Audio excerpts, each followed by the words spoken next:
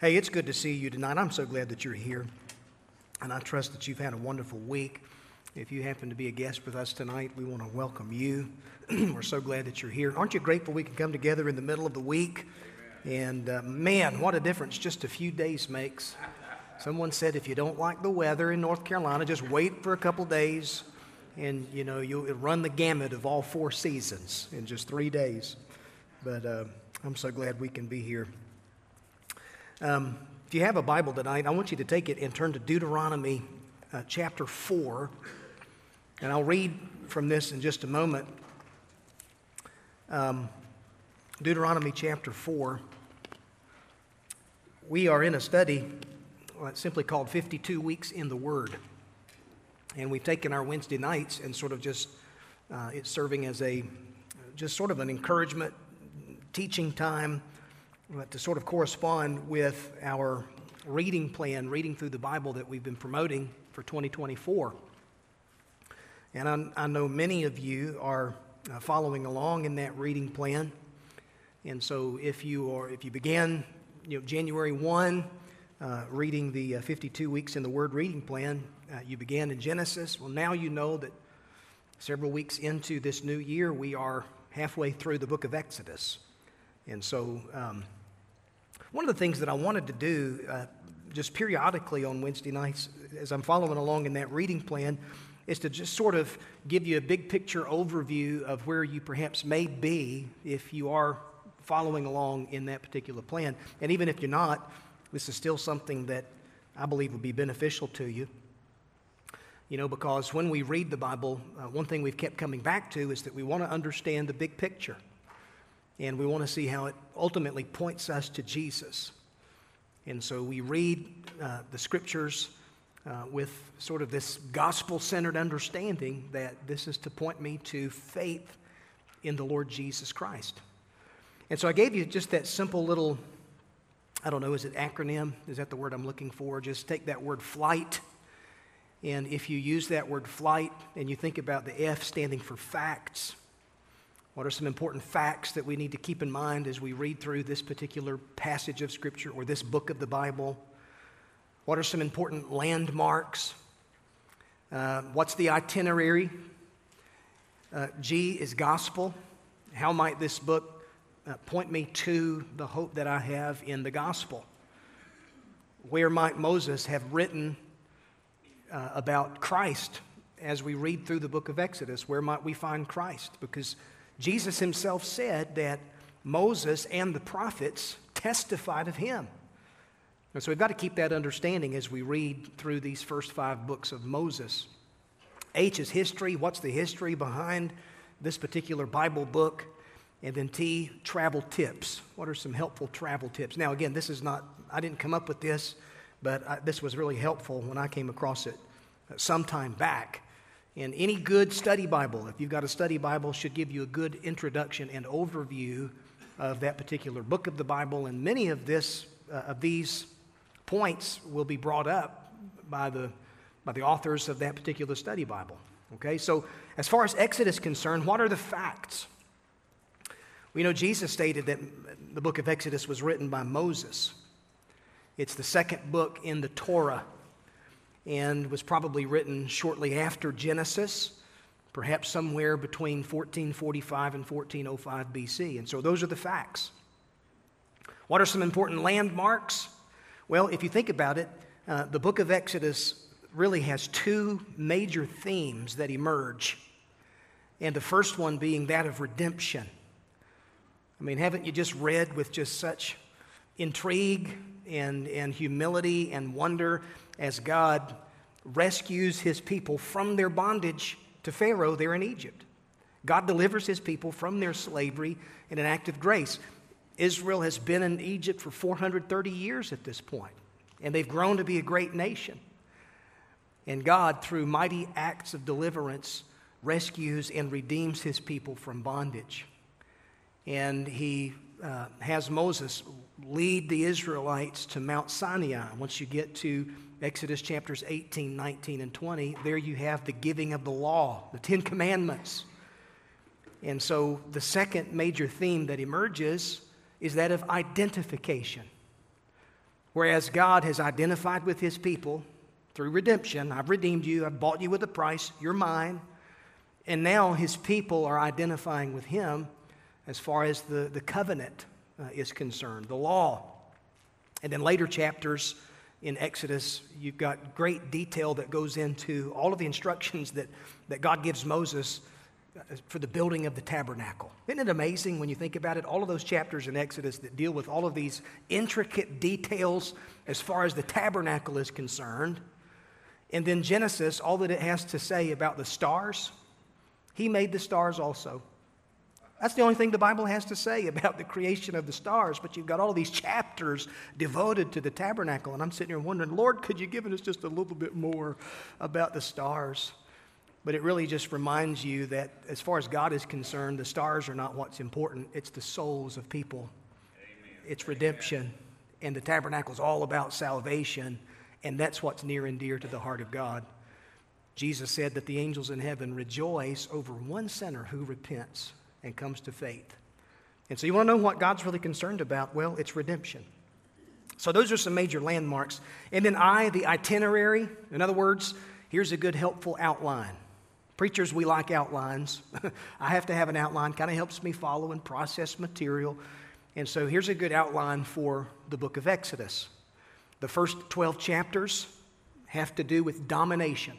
You can write that word down, domination. The Israelites are in bondage to Pharaoh. They're being dominated, cruelly oppressed by the Egyptians. Chapters 13 through 18, the word liberation. Remember, it's through various plagues of judgment, and then the final plague being that of the death of the firstborn and the Passover. God liberates his people from their bondage and their domination there in Egypt, and he does so through great acts of judgment. But never forget the fact that the Passover lamb is so very, very important. So much so that God gives Moses instructions to tell the people this needs to be an observance perpetually.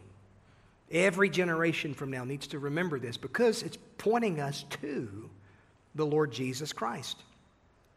A third word in this outline would be revelation.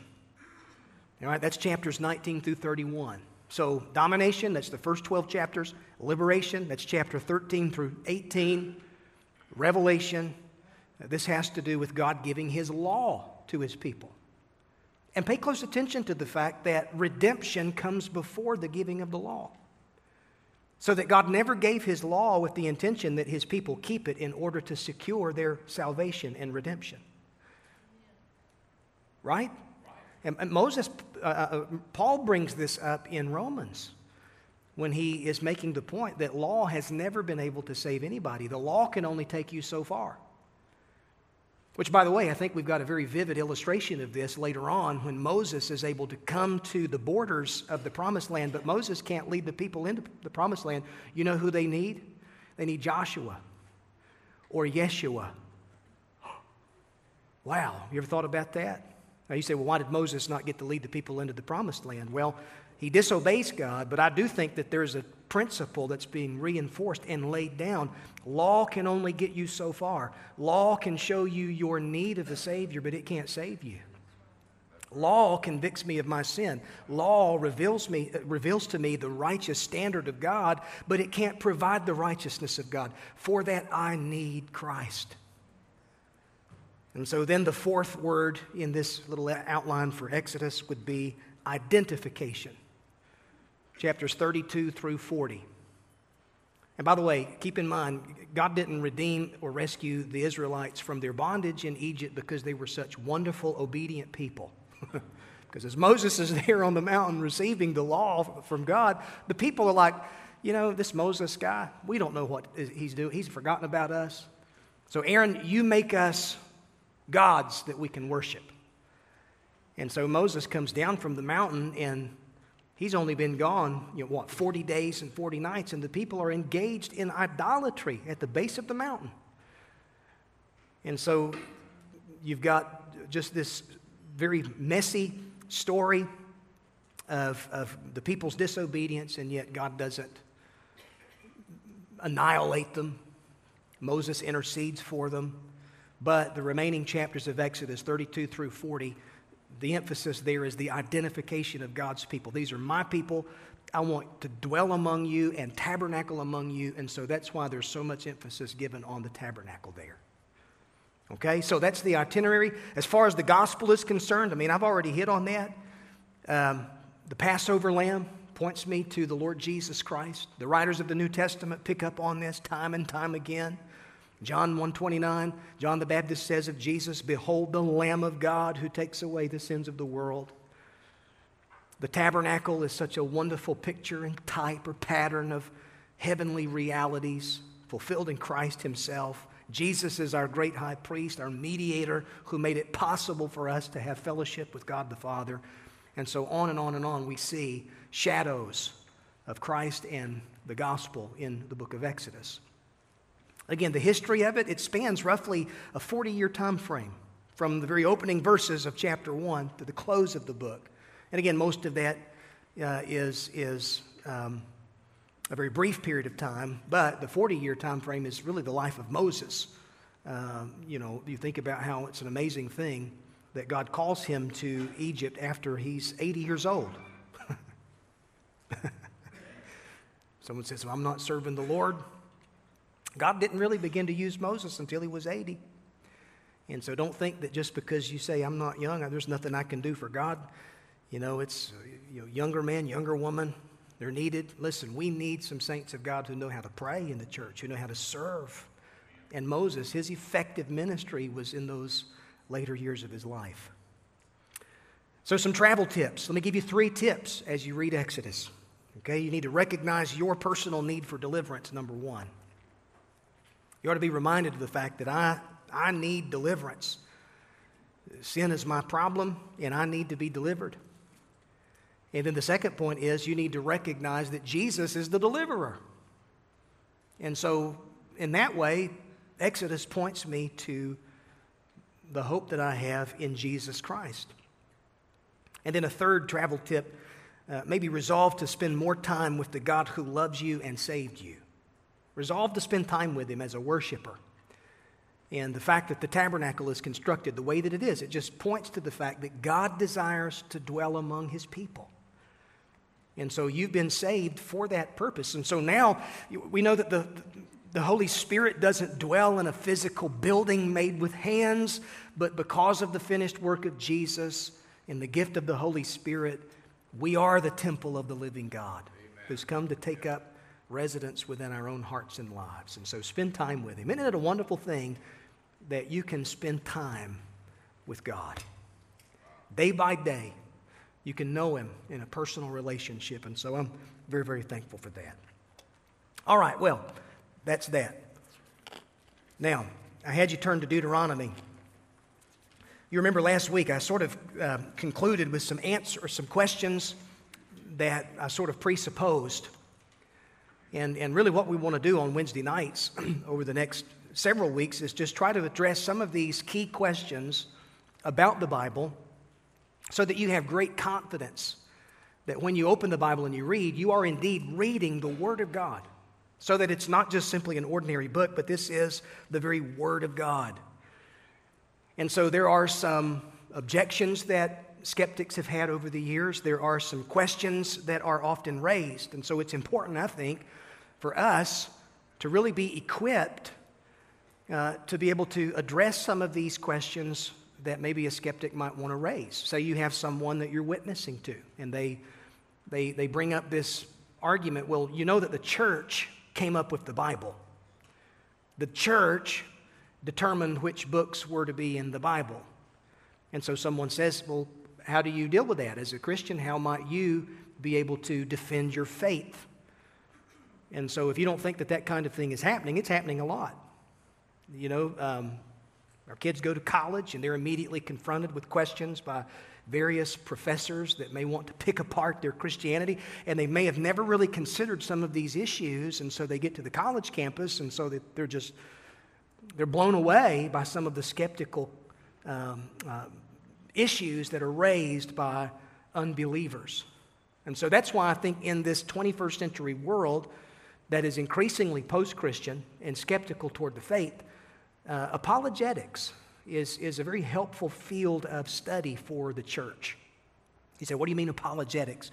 Well, that just simply means defending the faith, being able to defend the faith. We're not arguing people into the kingdom of God. That's not what apologetics means. But it's just simply you and me as believers being equipped to share our faith and then defend the faith from all attack.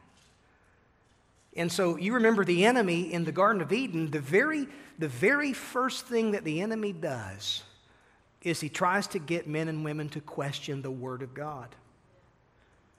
He tells Eve, did God really say?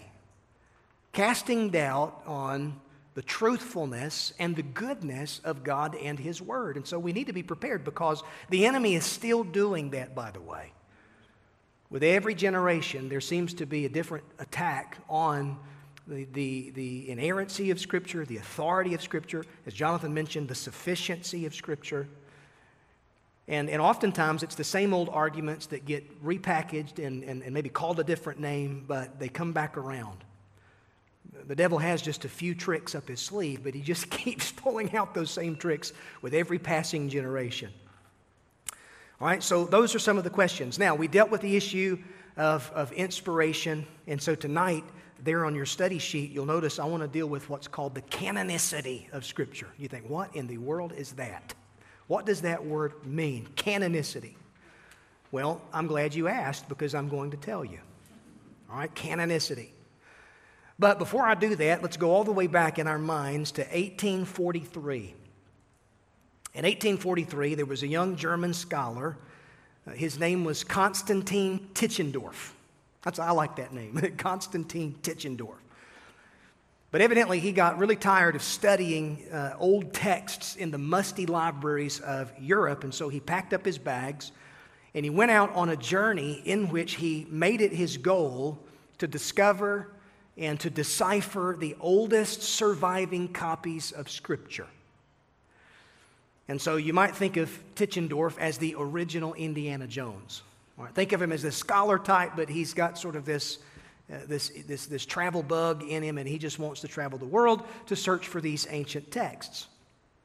Well, in 1844, Konstantin Tischendorf arrives at St. Catherine's Monastery, which is situated at the base of the traditional site of Mount Sinai.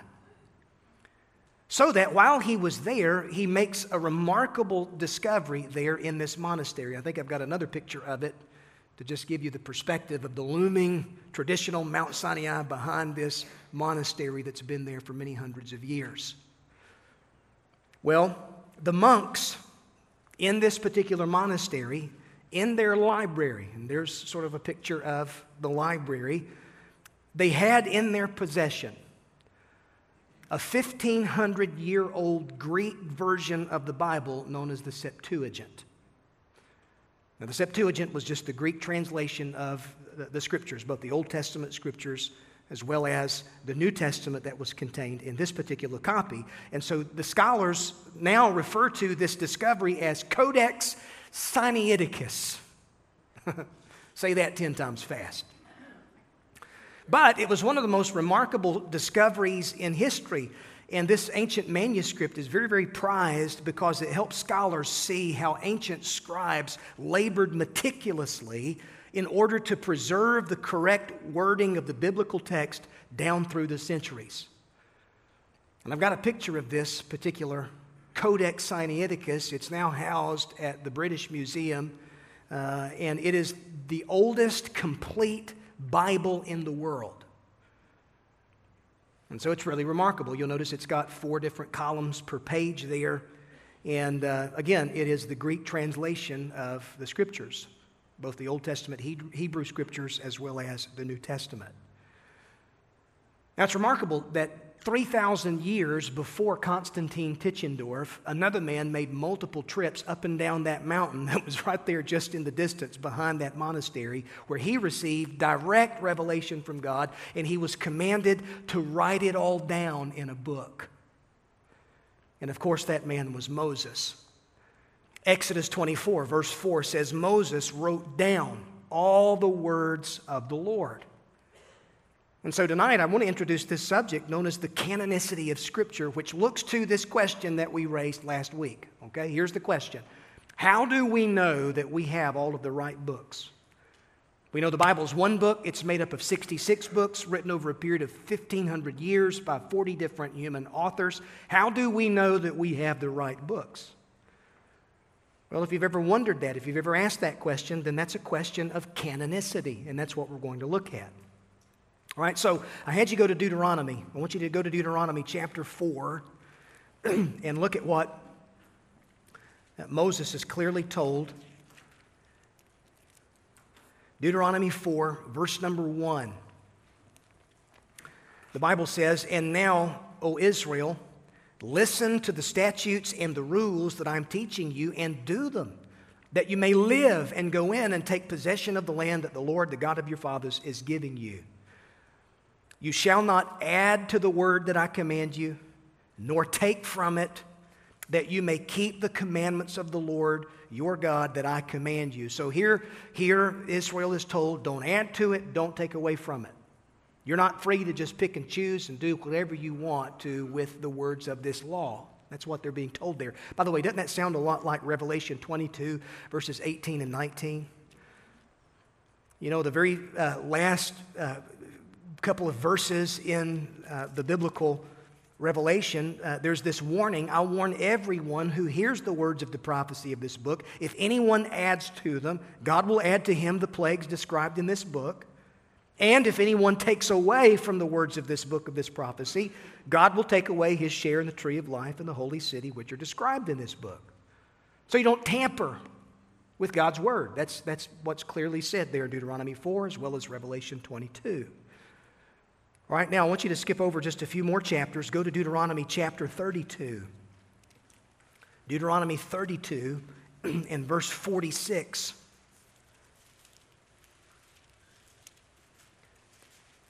Actually, if you go back up to verse 44, it sort of helps you a little bit contextually. But verse 44, "Moses came and recited all of the words of this song in the hearing of the people, he and Joshua the son of Nun.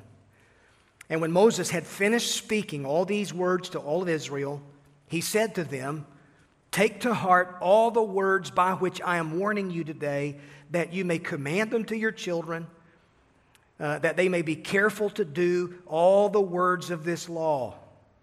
Now, do you hear that? Did you see that there? Do all the words of this law.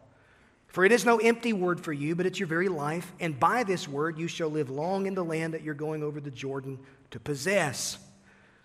So you can underline that phrase there in verse 46, all the words. First part of the verse as well as the last part of the verse. Be careful to do all the words of this law. Now, here's the question. How do we know that we have all the words? All the books. How do we know that? Well, that is an issue of canonicity. Okay?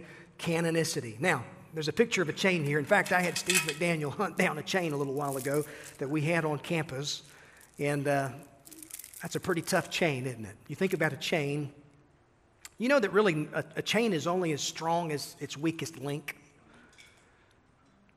Say, for example, if you had one of these links in this chain, say it's been sawed, and, you know, it looks like it's strong.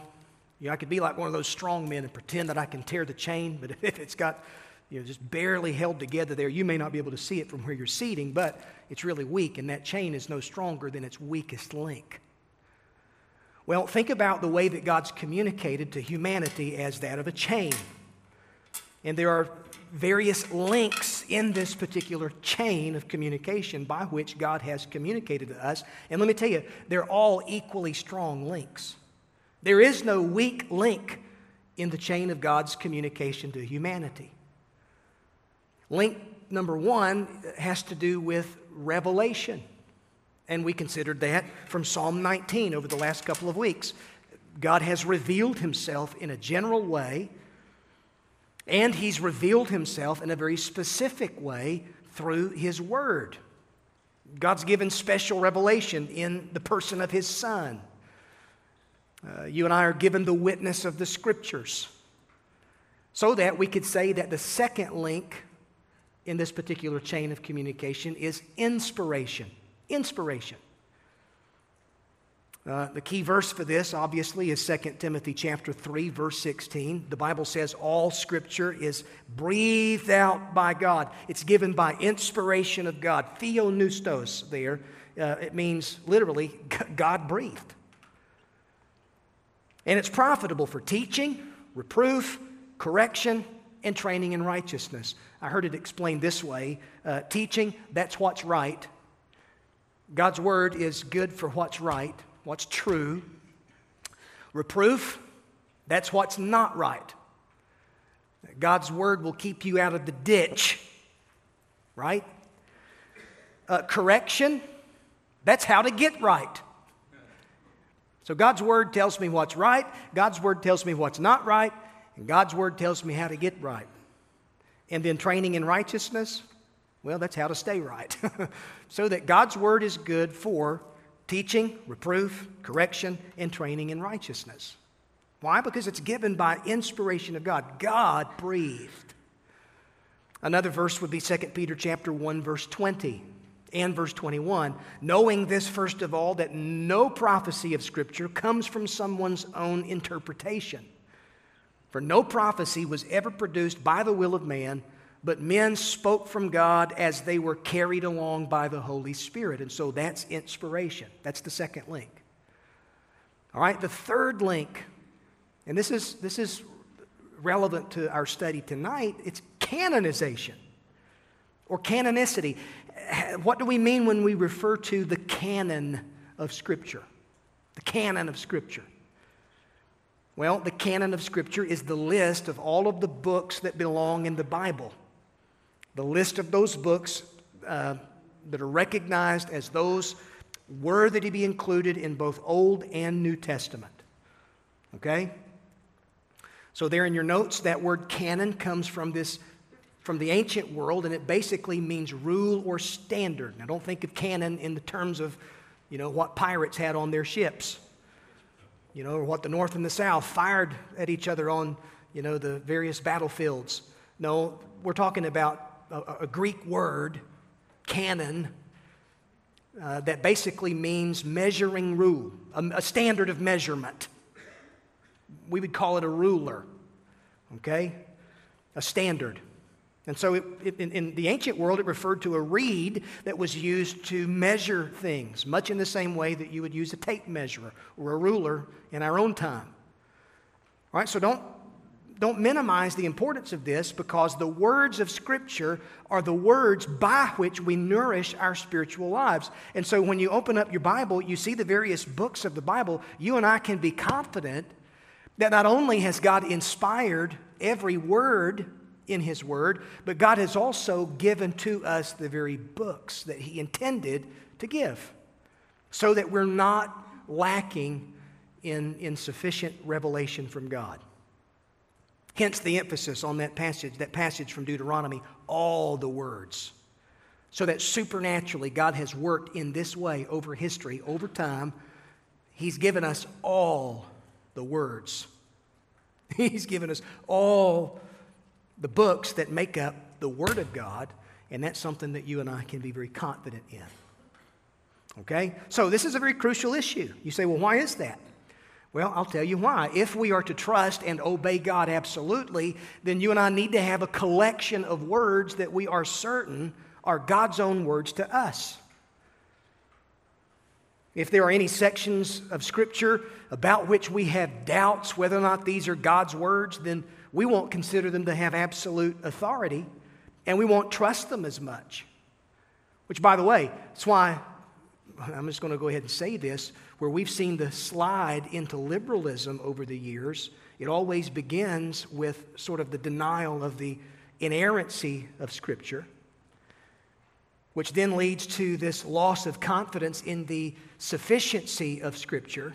And ultimately, what we're witnessing now is the wholesale abandonment of the authority of Scripture in our own time. I mean, you've got entire denominations now that are fighting at their national conventions, and they're split right down the middle over issues that are clear in Scripture and clear for those who have an understanding of the authority, the sufficiency, the inerrancy, the inspiration of the Bible. So that word canonization, this really tells us how the Bible received its acceptance as the people of God recognized the authority of these God-inspired writings from the prophets as well as the apostles. All right, so generally defined, that word canon refers to the authoritative list of books accepted as Holy Scripture. Okay? Now, that takes us through the introduction. All right, so, huge question. Who decided that these 66 books are the Word of God, Pastor? Because if people are going to criticize us at various points of our faith, then they're going to try to pick apart the Bible, and they're going to try to argue that it was really the church that determined the books of the Bible. How might we counter that? What do we really learn from history? Which, by the way, now that people have access to Google, they can know just enough to be dangerous. Okay? And so we'll look at this. So let me give you just 4 key points here, beginning with point number 1.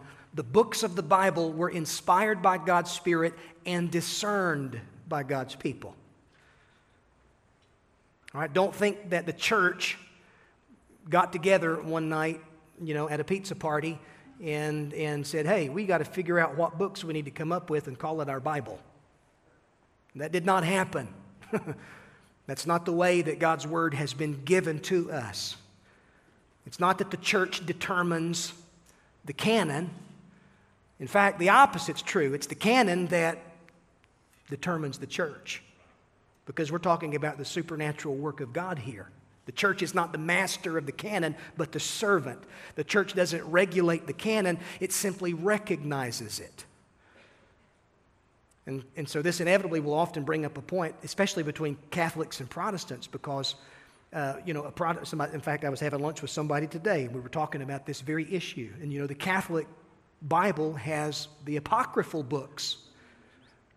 And sometimes people say, well, why does Catholicism recognize the apocryphal books, which are old books written really during the 400 silent years between the Testaments? Why does the Catholic Church have those in their copy of the Scriptures, but the Protestant canon does not include those apocryphal books? Well, it goes back to the Council of Trent in 1546. Which was basically a reaction to Martin Luther in the Protestant Reformation. And Luther was pointing out how certain practices of the church that they were trying to rip from various portions of the Apocrypha to justify their practice, Luther was showing how it's ultimately unbiblical. And so the Catholic Council gets together at Trent and they include by declaration the Apocrypha in their canon. Which is the very thing that oftentimes critics will want to level a charge against the church. Well, you guys just picked the books. No, that's not the case. Catholicism did that in 1546, but that's not how the canon of Scripture came together. Because listen to this. Do you know that the Jewish people never recognized those apocryphal writings as being canonical? You won't find them in the Jewish canon, the Old Testament. You won't find them because they recognize that there's a very real difference between those books as opposed to the 39 books that we do have, which bear the stamp of prophetic testimony, inspiration, authority. It was something that was recognized as those books were written and given by Israel's prophets. So there's answers here. We've just got to just be able to just dig a little bit and think and read history. Okay, so the books of the Bible were inspired by God's Spirit and discerned by the people of God. The key word is that word discerned. Because the books of the Bible, as their inspired, authoritative nature was recognized by the church, they had already been in circulation within the church from the time in which they were written. So that the church, oftentimes, especially in the first several centuries of church history, they would have to have various councils that came together to be able to deal with certain heresies that would emerge. And so when the church got together, it was never to determine which books were legitimate, but it was to simply say, no, this particular book that's being circulated, this particular teaching that's being circulated, it's not in keeping with that body of apostolic witness that we've had since the days of the apostles. It doesn't have the signature of a prophet. It doesn't have the signature of the apostle. Therefore, it's not authoritative for the church. Does that make sense? All right, good. All right, number two, the books of the Bible clearly have their own authority. You know, there's a huge difference between discerning what's already true versus deciding whether it's true by majority vote. No, the people of God, in whom the Spirit of God dwells, can discern. Jesus said, "My sheep hear my voice." Isn't it an amazing thing that you have a hunger and a thirst for the Word of God if you're a Christian? What is it that's drawing you to this Word like a magnet? Listen, it's your relationship with God. It's the Spirit of God who lives in you. That doesn't mean that we always respond to this Word the way that we should, but I'll be honest, a sign that you're a genuine born-again believer will be a love for the Word of God, a love for God's Word. So the books of the Bible clearly have their own authority. And then number three, the books of the Bible were not created by the church. Rather, it's the canon that creates the church.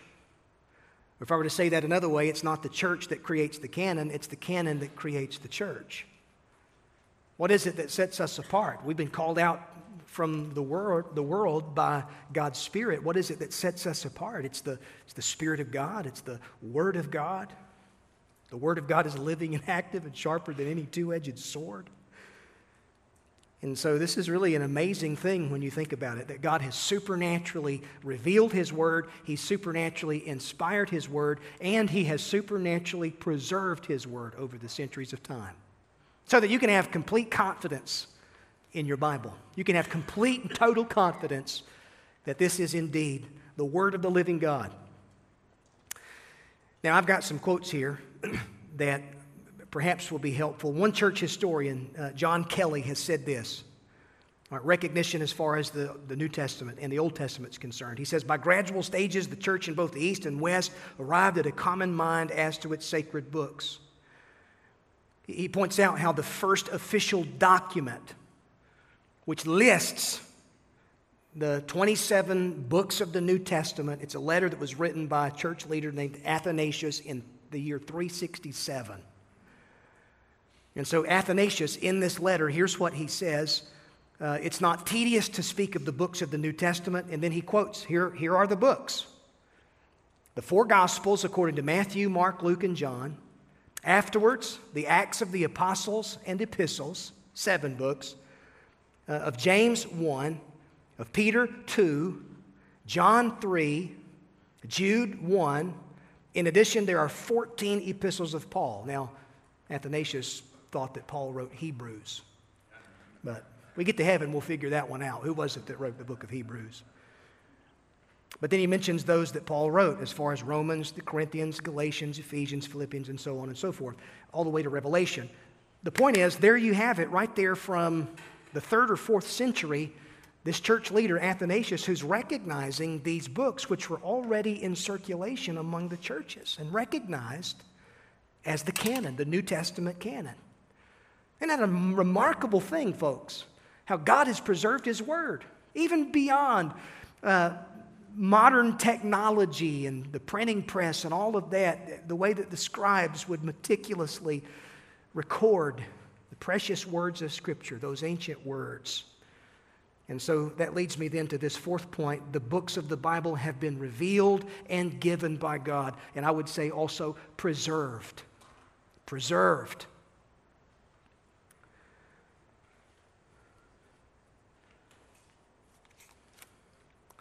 And so this is a remarkable, remarkable truth. All right, now, how were these books discerned by the church? All right, so again, I mentioned a moment ago that there were various writings that were false, Gnostic, known as Gnostic Gospels, like the Gospel of Thomas and those kinds of writings. Why weren't those included in the canon? Well, it was because number one, they weren't written by an apostle, even though they bared the signature of a particular apostle. And most of those Gnostic Gospels were written well after the lives of the apostles anyway. And so the church, oftentimes when it convened at various councils, would say, look, this is not legitimate. This is the truth. This is the faith once for all delivered to the saints. And so it was to come together to clarify what the church believed and defend the faith against all attack. You understand that? So here's the criteria often that was used. Let me give you 5 key questions that over the centuries that the church, various leaders would apply. Very stringent tests that were applied to these letters and books claiming to be authoritative. Number 1, was it written by a prophet or an apostle of God? That's test number 1. Was it written by a prophet? Was it written by an apostle? All right, so the books of Moses, for example, Genesis, Exodus, Leviticus, Numbers, Deuteronomy.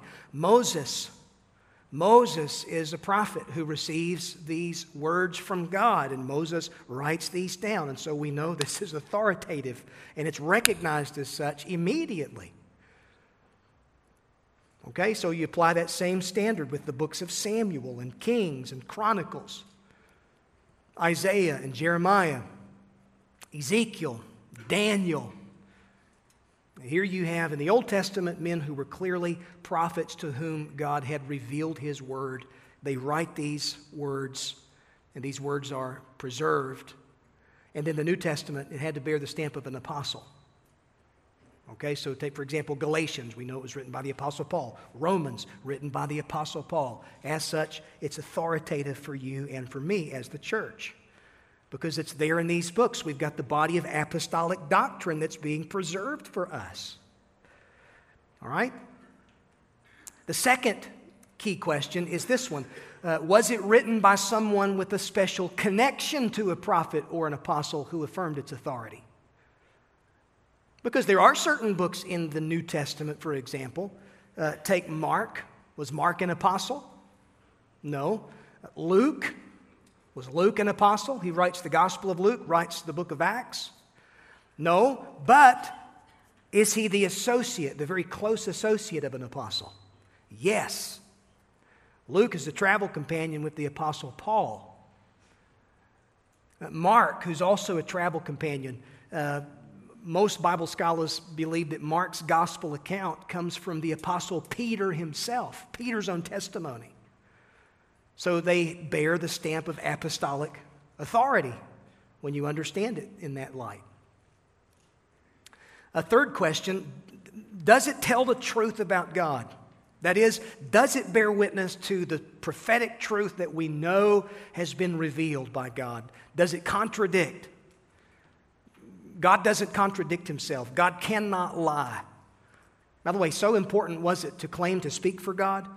There was a very, very strict test applied to anyone claiming to be a prophet. Deuteronomy chapter 18. Listen to this. From God to Moses, Moses to the people.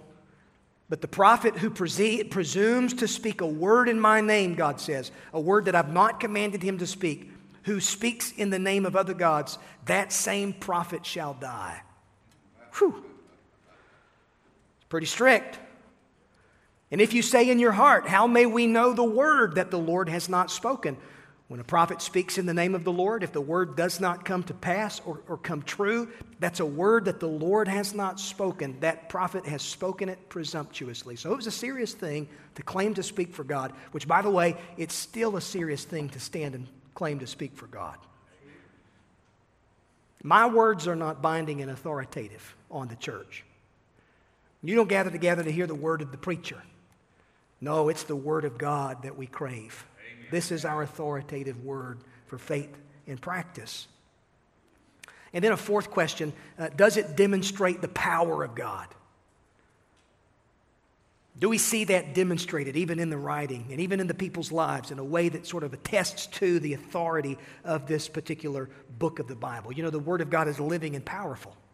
It's sharper than any two-edged sword, according to Hebrews 4 and verse 12. It pierces down deep. It affects life change. And so when God's word was given, when those various books were written or letters from the apostles were written, it was immediately noticed that this bears the stamp of apostolic authority, and as such, it is demonstrating the power of God. And God's preserved it, and God's kept it over the centuries. And that's something that you can be confident in. And then number 5, was it accepted by the people of God? Not just simply, people in the 3rd or 4th centuries, but even those people to whom it was written. You think about the letter to the Romans, just to use it as an example. They've received this letter from the Apostle Paul. They immediately recognize it as being an apostolic letter.